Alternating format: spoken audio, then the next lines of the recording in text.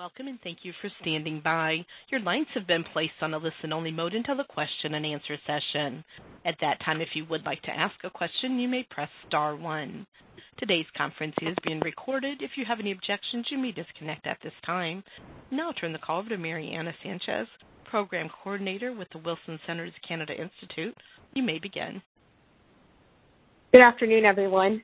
On behalf of the Wilson Center's Canada Institute, I'd like to welcome you to today's Ground Truth Briefing on voting going viral, COVID-19 and electoral best practices from Saskatchewan.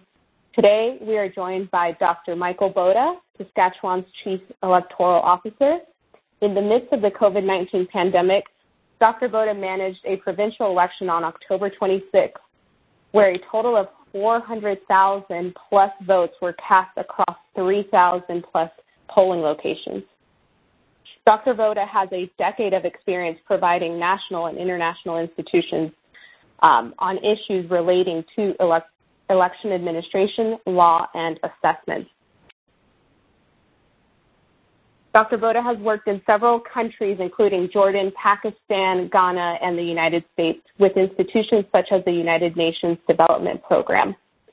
Dr. Boda holds doctorates from Oxford Law and Johns Hopkins.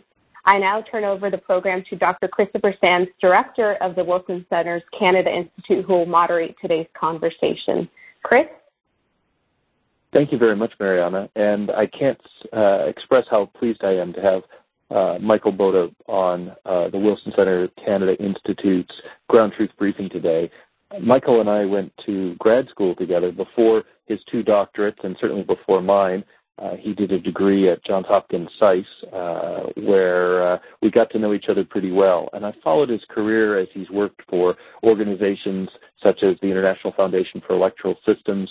He's been a fellow at the NED and the Brookings Institution in think tank land where we are now. He really is someone with a deep knowledge of elections and election administration worldwide, but he's also a really good friend, not only of mine, but also a good friend of the United States. And so, Mike, thank you so much for making time to join us today. Well, Chris, it's a genuine pleasure to be with you. Thank you for the invitation.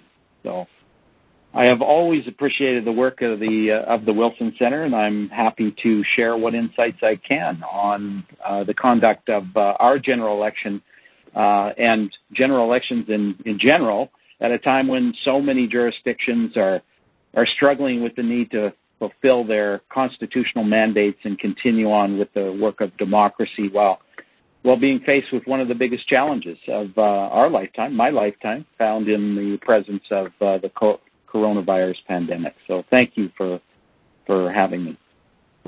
Oh, you're absolutely welcome, and thank you for coming.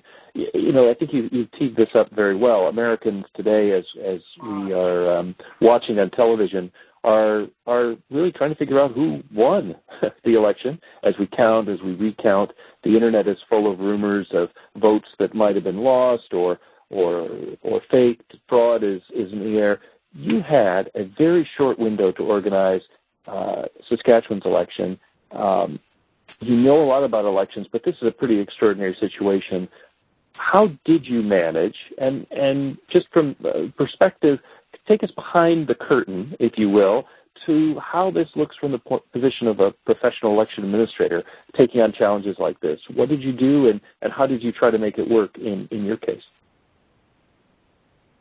Sure. Well, Chris, if it's okay, I'd like to offer just a few comments to give listeners a bit of a window into what we have experienced here in the Canadian context, and particularly here in Saskatchewan, into the work we've done to conduct a provincial general election, which in fact is still underway as our final count is to be conducted beginning this Saturday, and that by law is 12 days after the election day of October 26th. So after that, I'll be happy to engage in some comparative discussion, particularly considering, as you mentioned, as we speak, what's unfolding across the U.S. In states and in fact, in counties where we know the bulk of responsibility for election administration resides in the American model. So last Monday at 8 p.m., voting closed for Saskatchewan's provincial election, with approximately 434,000 of 841,000 eligible voters having cast their ballots in the province. Initial participation rates look to be about 52% of eligible electors. And in 2016, our last general election, that was about 54%. So almost every aspect of administration of this election has been impacted by the global COVID-19 pandemic, except perhaps that turnout, which looks to be very close to 2016. And I hope that some of those turnout numbers can be traced back to the significant effort we put into ensuring voters knew that voting could be no more risky than a trip to their local grocery store. And while the process of assessment has hardly even begun, I can say already that this election has been unlike any I've been involved in administering over the last 25 years.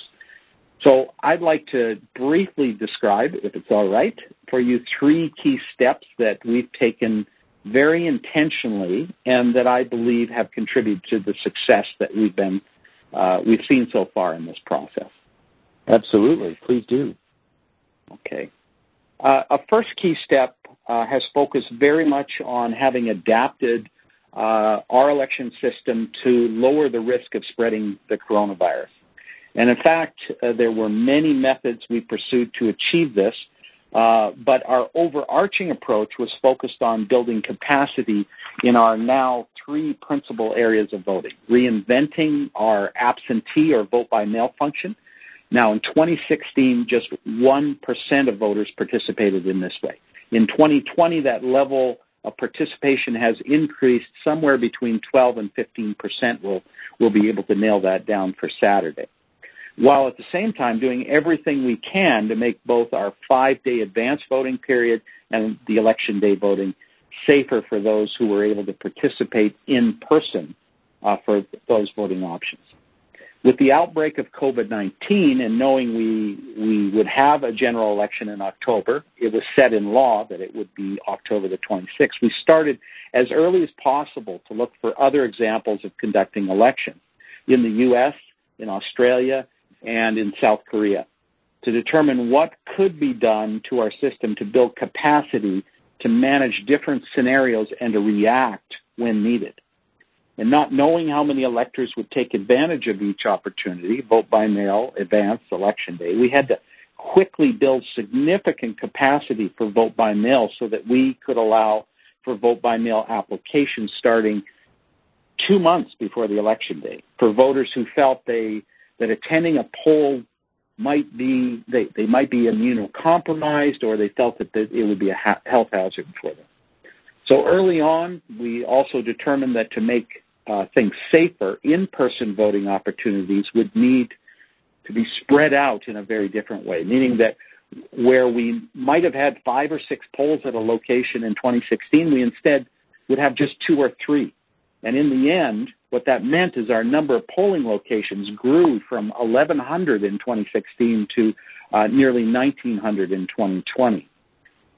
In a second step, we discussed that as an election management body, we would not only need to ensure physical polls met the safety standards of public health officials, but that our voters and our workers would have to be convinced that in-person voting would be safe, even with elevated numbers of COVID-19. Working closely with our public health officials in Saskatchewan, we adapted our physical polls in order to reduce that risk of spreading COVID-19.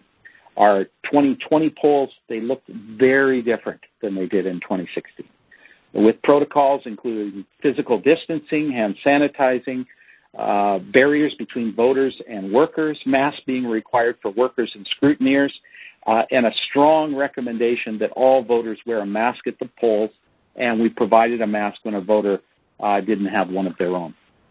But while I believe we took every reasonable step to make our polls safer, this really wasn't enough.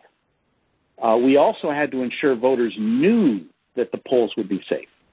In the weeks leading to the election, we worked very hard to educate stakeholders, so the voters, scrutineers, election workers, so that if perceptions, and that's the key word, perceptions of the risk of COVID-19 changed in the province, stakeholders would remain convinced that visiting the polls in person would be safe.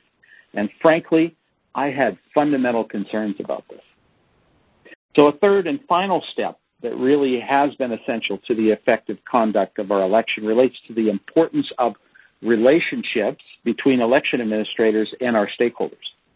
The fact is, as Chief Electoral Officer here in Saskatchewan, I couldn't have conducted this election without a strong recognition among voters, government, our legislative assembly, parties, candidates, school boards, our First Nation communities, personal care facilities, I could go on, that to be successful, the 2020 process would have to unfold very differently than in 2016. And perhaps most important has been our relationship between my office and the public health officials. Under conditions where the presence of COVID-19 was at the level of just 157 cases in the province in mid-August, when we began encouraging voters to apply for mail-in ballots, until Election Day on October 26, when we had 650 cases and 54 new cases that day, we couldn't have built the capacity we did and ensured that our process were not contributing to the spread of COVID-19 without strong and really meaningful engagement between public health officials and my office. As an election administrator, I've always believed that an election is not merely a technical exercise, but that those strong relationships with stakeholders are essential to the success of the event. And our 2020 election, I have to say, has only reinforced this for me. It just really has. So let me end my comments here, but also knowing that those listening may have an interest in talking about some of the challenges that we had to address in taking these 3 steps to conduct an election in the context of COVID-19, and knowing that there likely are a number of American listeners, I think that there are very similar challenges between Canada and the United States, such as challenges with recruitment of election workers, how we were able to ensure that we would have in place and didn't lose at the last minute 15,000 workers we needed during advance and election day voting. Concerns about balancing the system, looking at steps we took to reduce the risk of the entire election system coming down because voters were afraid to participate in in-person voting, and instead, at the last minute, all of them decide to go over to vote by mail. And then legislative challenges with adapting rather than changing our election system to reduce the spread of coronavirus. I had the ability to adapt and not change. One thing my mother has said before, sometimes at the most inappropriate times, that I'm a doctor, but not the kind that helps people. Well, my expertise is in democracy and election, and it's true, I am not a physician, and I'm not a public health expert. So one of our biggest challenges has been to learn how most effectively we can adapt our election system in a way that reduces COVID-19 and not spread it. So. And then finally, there were problems with procuring PPE in a short time. Admittedly, this was a real challenge, one that we were ultimately able to overcome, but not without a lot of effort. So with that, Chris, I'll turn it back to you. I'm happy to answer any questions and continue on with the discussion, but I thought I'd lay the framework first with that. Oh, that's fantastic, Mike, and it really does set for people a sense of just how much was involved. I want to let our listeners know that if they would like to ask a question, they can do so by typing star, the little asterisk, and 1 on their phone, and they'll be put into the queue to ask questions. So please do that as we go, but I'm going to start with the first question. In terms of poll workers, when you needed to adapt this process, did you need more than you would have for a non-COVID, non-pandemic election? And how did you get people willing to take on those jobs? They're obviously short-term, with the risks involved and people worried about public health. Sure, absolutely. First of all, to just lay the framework, in 2016, we required just about 13,000 workers, and this time around we haven't calculated the full numbers, but it's around the 15,000 range of poll workers that were required. So we anticipated that we would need more workers. We maintain a program called Take Part, And over the course of an electoral cycle, we are connecting with, now we have about 18,000 people that we connect with in the province on an ongoing basis as part of a community of people who help to run elections. And I don't call them the public service, I call them the electoral service. But we engage with them on an ongoing basis to elevate the knowledge of how elections run and just create a sense of community.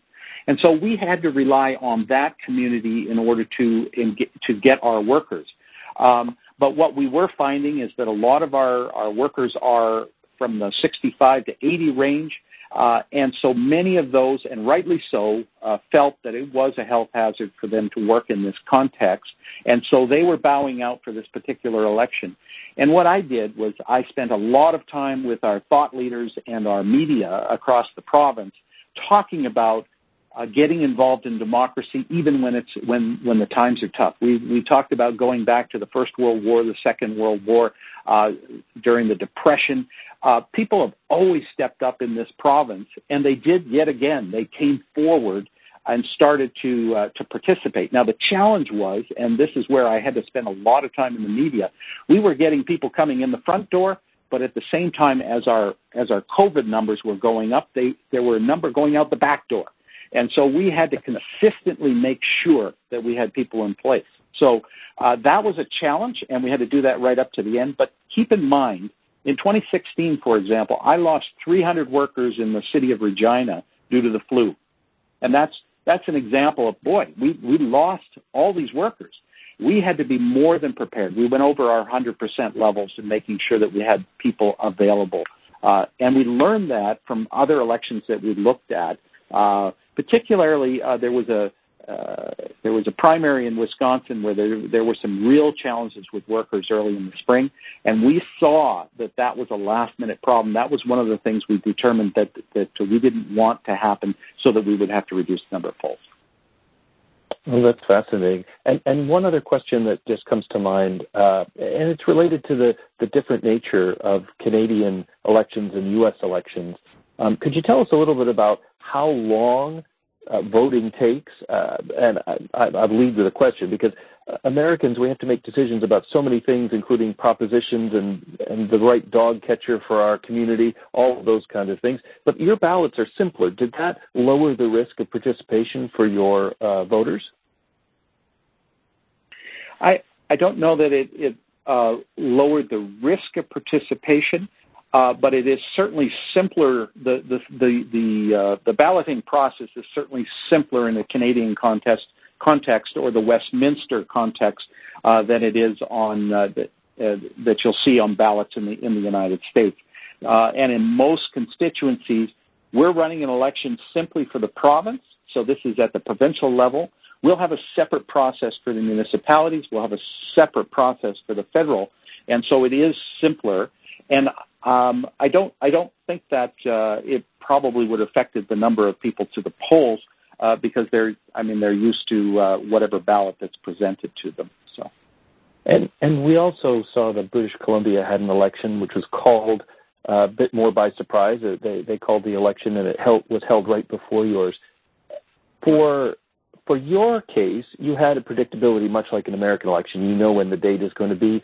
How much more complicated it was for your counterparts in D.C. trying to manage an election where there was that sort of snap element, but also the pandemic? Sure. Well, there's a lot of engagement. We have a lot of engagement in Canada between the 14 chief electoral officers, and I spent a lot of time discussing things with the chief electoral officer of British Columbia. And you're right, it was a challenge there because it was a snap election in British Columbia. They'd had a snap election earlier in New Brunswick as well. Our election, on the other hand, we knew that we were going to have an election. Now, we've been preparing for 4 years for it. When COVID-19 arrived, we had to change our approach very quickly, but we had a number of months to prepare. And so that was the difference between the two processes. And we prepared, I think we were given the benefit of additional time in order to prepare and to prepare the voting public and to convince them that the polls would be safe based on the fact that we were working so closely with the public health authorities. And I think that in BC, the turnout had gone down from what it had been in British Columbia. And I think that in the end, once the assessment is completed, they'll have to complete their assessment. But it may have been part of that we were able to convince our voters that the polls would be safe, that our levels of participation were relatively maintained, whereas theirs seemed to drop. But overall, there were not complaints in British Columbia about the safety of the elections. I think it was a well-run process. But we probably had more protocols in place here in Saskatchewan simply because we had more time to work with stakeholders to begin and then to adapt our processes. And that was really important to the safety process. Well, that's tremendous. Thank you for that very thorough answer. I mean, it's an insight that most of us wouldn't think about, all the things that go on behind an election. We have a question from one of our listeners, Roy Norton, who's a Canada Institute Global Fellow. Roy? Hi. Hello. You can hear me? Yes. Thank you, Chris and the Wilson Center for giving me this opportunity to hear Michael Boda. It's a rare pleasure.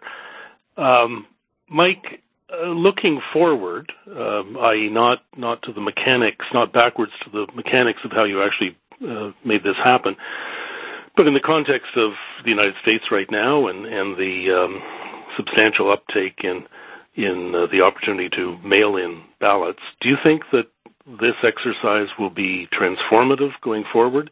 Do you think that it's going to be incumbent on electoral systems to find ways to accommodate very substantial enthusiasm for mail-in voting as distinct from in-person voting, either at advanced polls or on the day of in future elections?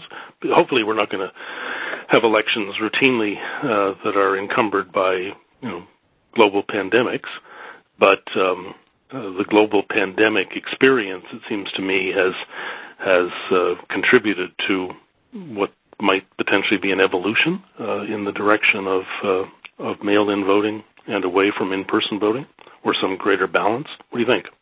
Mm-hmm. Well, I think that COVID-19, while no one would wish COVID-19 on any jurisdiction or people, will facilitate change, and it has facilitated change much more quickly than we have seen in Canada and around the world when it comes to election administration. And I have to say in the jurisdiction I'm working in, that has definitely been the case. Now, after the 2016 process here, I had conducted an assessment, and I put forward a variety of items for legislative change, but also laid out a roadmap for the coming cycles. And part of that was to modernize this process because, particularly vis-a-vis the United States, the Canadian process is very manual, and it has been pretty much the same in this jurisdiction since the founding of the province. And so what we had anticipated and what we're planning for is to introduce not voting machines, but tabulators and electronic poll books into this process. And COVID-19 pushed that off to the side without question. And so your question about expanding the kinds of voting that are out there is significant. And I think that what has happened during COVID-19 with the forced increase of vote-by-mail ballots is part of that overarching goal to offer more opportunities for voting to voters and to spread out that voting. And so I can't see a world in which we go backwards. As I mentioned earlier, we only had 1% of voters who participated with a vote-by-mail absentee ballot, and now that's up to close to 15%. And I just don't see it changing, that we're going to go backwards in that regard. It does take time for voters to get used to new approaches to voting. So to give you an example, in BC, the number of vote-by-mail ballots was extraordinarily high. I'm seeing it was only about 6,375 voters used VBM ballots in 2017. In 2020, they had 610,000. voters that use those postal ballots.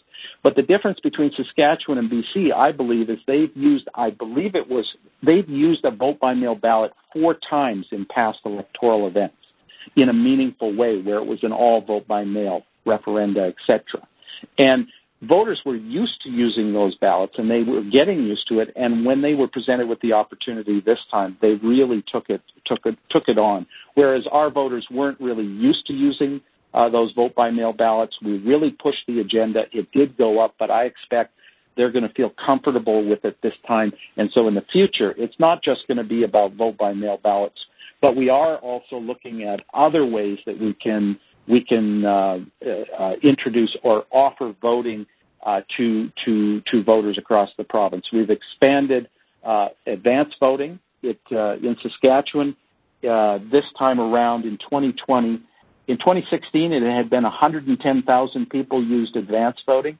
This time it went up to 185,000, which was a significant increase. So it's really, advance voting is on the level of election day voting. So we're moving towards having an election period rather than having an election day.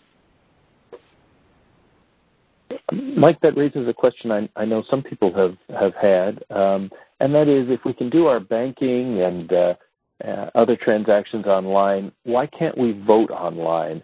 As somebody who's seen seen elections around the world, do you think that's where we're headed? Yeah, there isn't a Canadian jurisdiction that is ready yet to commit to all-out virtual or online voting, because the technology is not there yet. I'm not opposed to it in the sense that I think that maybe going forward a decade or more, we're going to have the technology that will allow it. There are challenges with it in the sense that the secrecy of the ballot is extremely important, and the individual, on whether they're voting from an internet cafe or at home, there's no way to guarantee their secrecy or that they have actually voted. So there's an element there that is important to consider. So in Canada, there's not a jurisdiction that's ready to go all out with that, but there are certain tests that are being put forward.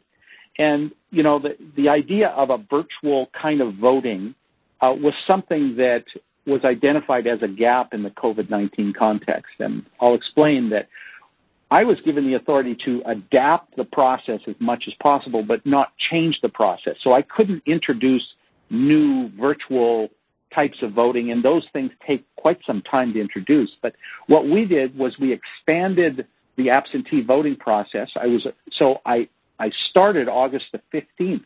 So our voters had a full 2 months in order to apply for a ballot, which was important. So we expanded the opportunity on that front. When we got to the end where Canada Post wasn't able to deliver those ballots after the deadline, I expanded it further by introducing what was called extraordinary voting. And so this was for people who had COVID, or there were cases of COVID, or they had contact of COVID, so that they too could have that opportunity to vote. And what we did was we had to introduce messengers and couriers, and we were sending ballots across the province. It was a physical ballot. But that came to an end where the couriers couldn't deliver any longer, and we had to, by law, get those ballots back by the end of the evening on October 26th. And that's where the gap was introduced. Now, every election has this problem. Somebody will go into the hospital. They're not able to make it to the physical poll location, so there's a gap and they're not able to vote. And that was one of the things that I was disappointed about, that I couldn't do anything about it. There were some people who had COVID who weren't able to vote. If we had a virtual approach, we could have done that. British Columbia I think it's the only jurisdiction in the country that has telephone voting. It's very manual because it involves 2 people. It takes about 10 minutes to do the voting. So you can't do a large number. But if I had been able to change the legislation, I could have done that. So I think there is a future for looking at other opportunities. We just have to make sure that it meets the principles of the secrecy of the ballot. Thank you for that answer. You really have a depth of experience on this that's quite incredible. I want to remind our audience that you can join in asking a question if you type *1 on your phone. And we have a questioner who's actually an old friend Professor John Courtney, who's now attached to the Johnson Shoyama Graduate School of Public Policy, which I think you are also, Michael, but was a Wilson Fellow back not that long ago. And so welcome back to the Canada Institute, Professor Courtney, and please ask your question. Oh, Chris, pleasure to hear your voice again. It's nice to be in on this really informative discussion by Michael Boda. And I want to begin. I'm a resident, as your listeners may or may not know, of Saskatchewan in Saskatoon. I'm positioned at the University of Saskatchewan. And I have to say I was mightily impressed by the work that Elections Saskatchewan did. They were on top of almost everything. Michael has pointed out there's a few little glitches here and there, but that's bound to happen in any election, anywhere. But in Elections Saskatchewan's case, the teamwork was admirable. The public relations and the media relations were absolutely first class. So I think it really is a best case scenario that we can point to Saskatchewan and to the experience that Michael and his team put together this time. I have to say, Chris, you asked the one question that I was prepared to ask about the influence, if any, of the other two jurisdictions and their experience, that is British Columbia and New Brunswick, on Michael's decision-making in Saskatchewan. So that's been taken care of. But, Michael, I would like to pick up on something that you referred to very early on in your prepared comments, and that is voter turnout. Now, as you know, in Canada, we have traditionally determined voter turnout by looking at the actual number of votes cast, whether valid or invalid. And the denominator of that equation, of course, is the number of registered voters. Now, you have introduced in your, 3 or 4 reports that have dealt with elections so far in your experience in Saskatchewan, you've also introduced eligible voters, which is really, in a way, kind of a bow in the direction of American experience as the denominator on the equation. I wonder if you can take us through that a little bit and fill us in just where we are now in terms of voter turnout. As you know, Michael, we have seen in a province that traditionally had very high voter turnout for years and years and years in the 80% mark, and then the 70s, and then the 60s. We're now down to the 50s.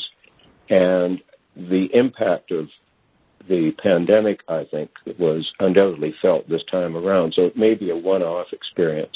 But just take us through your reading of A, voter turnout as you determined it with eligible as opposed to registered voters, and B, what effect you may have detected from the COVID crisis. Sure. Well, it's good to hear from you, John, and thank you for that question. I guess I begin the story back in 2016 in that our turnout numbers were they were quite high in terms of they were in the not quite high, really high, but they were in the mid 60s to 70% range. And when I came back to Saskatchewan in 2012, I realized that wasn't really telling an accurate story, because the denominator that we were comparing that against was how many registered voters we had. And Saskatchewan, up until then, was quite late at adopting a more efficient way of registering voters. We were still doing what we had done in the early 1900s. We were going door to door before every election, sending about 3,000 people out to create a list of electors, and we would base our turnout on that. And over time, what happened was that that number was relative to the eligibles was diminishing. People were not opening their doors. They didn't want to talk to the people that were coming to the door to create the list. And we were looking at about a 70% coverage rate at that point. And it just wasn't acceptable. It wasn't telling the real story. And so after I arrived, I wanted to tell the full story. And we also began to realize we needed a new way of registering voters. And so over the course of 4 years, we introduced what's called our permanent register of electors, and we manage that list on an ongoing basis using a number of data points, including eHealth and Elections Canada and other resources. So we don't have to go door to door. We can manage that list, and it is more accurate as we're moving into the election. And so that 70% coverage rate by introducing a new kind of register is now in 2020 at 97% coverage rate. So we went from 70% to 97% coverage rate. And so at that point in 2016, John, you'll remember I had to get out in front of it because it would have looked like our turnout rate had gone down dramatically from the mid-60s down to 52%, 53%. And so I did get in front of that and say, this is a new life, a new world. We're doing it differently. And so that was where it was at about 53.5%. And for this election, we are comparing it at 52%. That's where the turnout is probably going to end up at about. So that I'm comparing apples to apples in this context, 2016 to 2020. Now, you asked about the implications of this turnout, and I know you study turnout. You have over the years studied turnout. I have been concerned as a chief electoral officer about the turnout rate. In Saskatchewan, my job is actually not to get the voters out. My job is to reduce the barriers for voters so that everyone has access to the ballot. But at the same time, I have been working with stakeholders, political parties, academics, other thought leaders, in order to ask the question, why is our turnout so low with those eligible voters? And I see 50% as being an important mark, where if we were to go below that 50%, problems would be introduced in terms of the credibility of governments that are being elected. And so that's why I had my eye on this. I was very focused on it over the course of this RIT period because I was concerned that it was going to drop dramatically. And I was pleased to see that I was pleased to see it hadn't dropped that much. Mike, it's a little bit of a personal anecdote, but back in the 1988 federal election, I was a student and I had a chance to come in as a sort of amateur election observer, nosy American, and I was out in Vancouver Quadra where John Turner, the late John Turner, was running, and I saw something that was interesting, which was that the process of the parties having scrutineers who involved in the process, making sure that things were okay. How is your relationship, if you have a relationship, with parties, and how do parties participate as institutions in the election? And if I maybe push a little farther, I know that this election you had the Buffalo Party. I know it had a predecessor, but I think the Buffalo Party was only chartered earlier this year, right around the time of the pandemic. How was developing a good confidence level with that new entrant during this election? Sure. Well, I mentioned in my introductory comments the importance of relationship building. And this is something I brought into Saskatchewan from my experience elsewhere around the world.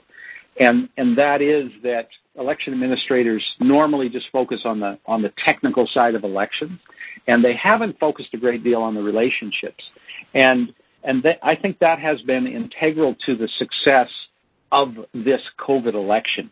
And political parties are central to that because we had been able to build that relationship over the course of the last 8 years, 2 cycles, where it wasn't just a matter of, there's a general election coming, and then I'd reach out and we'd begin to try to figure out how things would work. It was a matter of the fact that we had ongoing meetings over the course of 8 years. We have annual meetings in which we come together. I bring together speakers that are of interest to all political parties and of interest to me. We bring them from outside the jurisdiction, and we talk through a variety of issues. I regulate them, yet at the same time I'm trying to build capacity for parties in the province in general.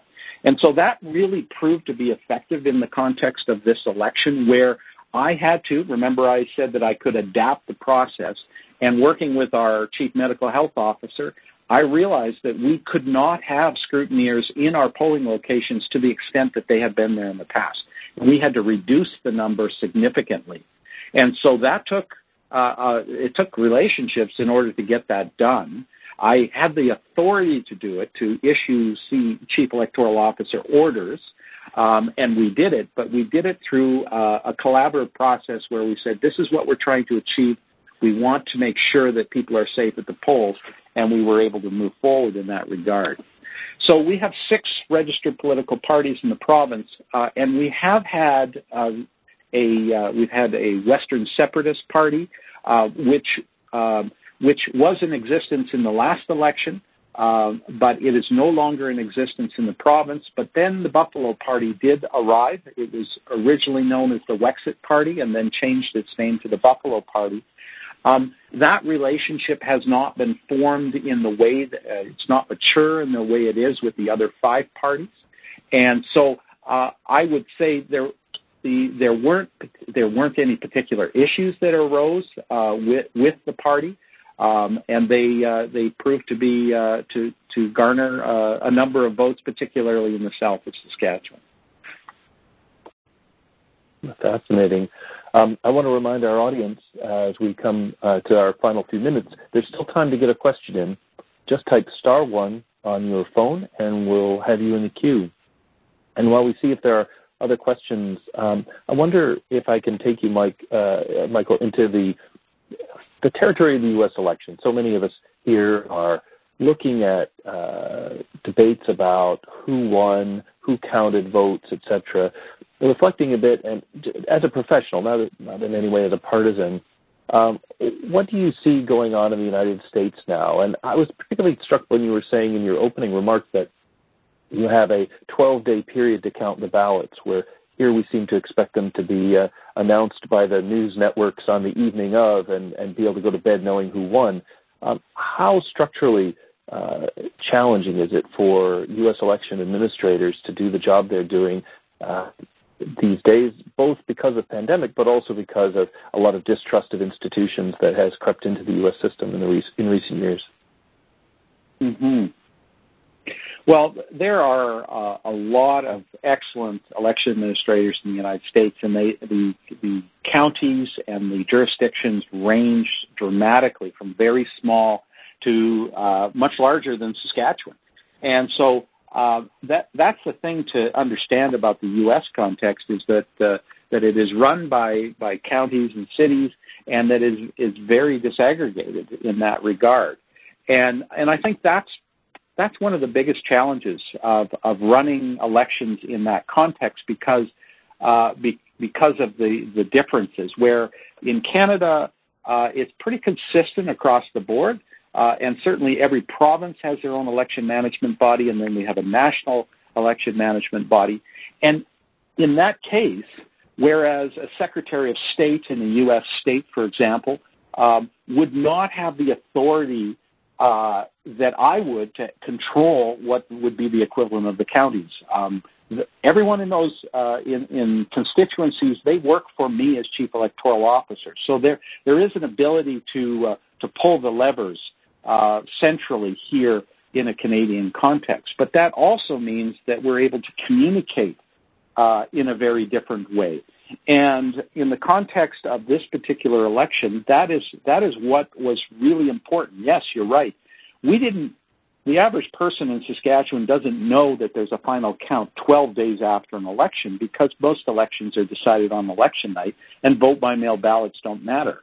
But those vote-by-mail ballots are actually counted principally on that during that final count 12 days after the election. Now, I was able to adapt the system, and we actually began counting 2 days after the election with those vote-by-mail ballots that were received by 8 p.m. on election night, and now we'll count the rest of them at the end.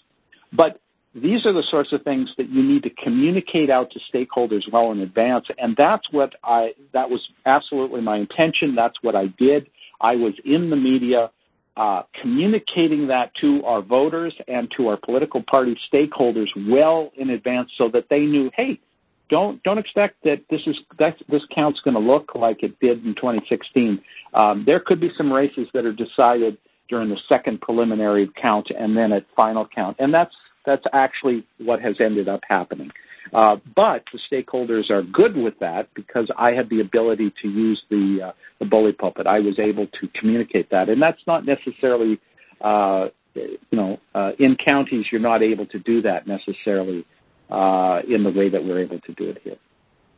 It's interesting. I think so much is often focused on outcomes, but separate from the outcome, it seems like a lot of what you do, there's a science to it, there's some technical organization skills, but a lot of your role with voters and parties is managing and helping to set expectations. That's absolutely true, and that's where I think you can get some wins with respect to being an election administrator. It's that you reach out and build those relationships. Some of it's behind the scenes, some of it's very public. But I'll tell you, it was in just as COVID broke out in the province of Saskatchewan. Person who's done a lot of academic work. The first thing I do is I write a paper, and I wrote a brief memo that went over to the Legislative Assembly with a cover letter, and it said, listen, this election is going to be different than in 2016, and this is how I believe we need to collaborate moving forward, speaking to the Premier and his government and speaking to legislators. These are the things that I need some help with, because normally, in a Canadian context, an election management body is an independent agency. It stands outside of government. It's a completely independent agency, and I don't normally ask for any assistance from government, nor do I offer assistance other than there's a budget that comes from the legislature, but I don't ask for guidance from them. But in this particular context, I said, this is going to be different, and I need your help in these particular areas. Some of it had to do with purchasing PPE. Obviously, we're not experts in this, and the Saskatchewan Public Safety Agency had that expertise. We were able to get that assistance. In other ways, we needed the schools we needed students not to be in the schools on election day. It was very important for the safety of students not to be there on election day, and they were able to provide that assistance. So we needed some changes to legislation, changes outside of legislation that really helped us improve the safety of for voters on election day. So those relationships were just utterly fundamental to the process, and I believe even in under normal circumstances, those relationships are important. Yeah, you mentioned your academic side, so I can't resist. Samuel Huntington or Max Weber maybe would say that maybe some of this has to do with culture, and Saskatchewan is in a way one of the most welcoming, kind communities I've ever visited. Saskatchewan people have been tremendous, certainly when I've come through. To what extent is your experience Saskatchewan specific, and to what extent is it applicable elsewhere? How important is the Saskatchewan spirit and local culture to building relationships and trust in the way that you've done it? Yes, I would say, because I have lived in numerous jurisdictions over the years, and I do have to say Saskatchewan is particularly collaborative when it comes to governance, and the fact that I was born and raised in this province, that it probably makes it easier to establish those relationships and to follow through on them. I know that, of course, there are other jurisdictions that don't have the same kind of culture that you were talking about. But that said, I think that things haven't been perfect here, and that those relationships had to be developed, and arguments had to be made for why collaboration is so important in this regard in terms of governance and making sure that the institutions are strong. And arguments have had to be made to ensure to build those institutions. And I think it has been effective here, but I think it can be effective. It can be effective in most jurisdictions. Sometimes when we're working in a developing democracy, for example, that's where those relationships are broken, and they need to be fixed and they need to be developed. And that's what I did for a long time in my career, was working in those environments. And I think that success can be had in developing democracies as well, or in other jurisdictions where it's a problem. So, well, I think you're probably right, and very gracious in that response. But I also have to say that it's still something special to see the way that you talk respectfully about the people involved in the process, the trust that you've built. There's at least some of that Saskatchewan spirit that you have that I think has contributed somewhat to the success that you've had, and maybe we can work on developing that in the U.S. and other places, because I think it would go a long way to restoring some of the social trust and social capital, to use Putnam's term, that we seem to have eroded in the last election cycle. For sure. Well, Mike, thank you so much for coming here to the Canada Institute virtually to share with us from your sort of ground-eye view of how the election in a pandemic in Saskatchewan managed to be so relatively smoothly run. I've learned a lot, the insights into the system, even though I knew something about the Canadian electoral system, something about the provincial electoral systems, but you taught me something, as you almost always do when we have a chance to talk. And I really appreciate your time, especially since you haven't finished your count and won't until the weekend. Well, it's an absolute pleasure to be with you, and to be able to share our experience here has been, I find that to be really important, and we're looking forward to doing more of it. So thanks for the invitation today. You're absolutely welcome. And now let me turn it back to Mariana Sanchez-Ramirez to close us out. Thank you, Chris. Thank you all for joining us this afternoon on the Ground Truth Briefing. Just so you all know, an audio recording of today's briefing will be available on our website, www.wilsoncenter.org, within the next 24 to 72 hours after the conclusion of today's briefing. Thank you so much for joining us.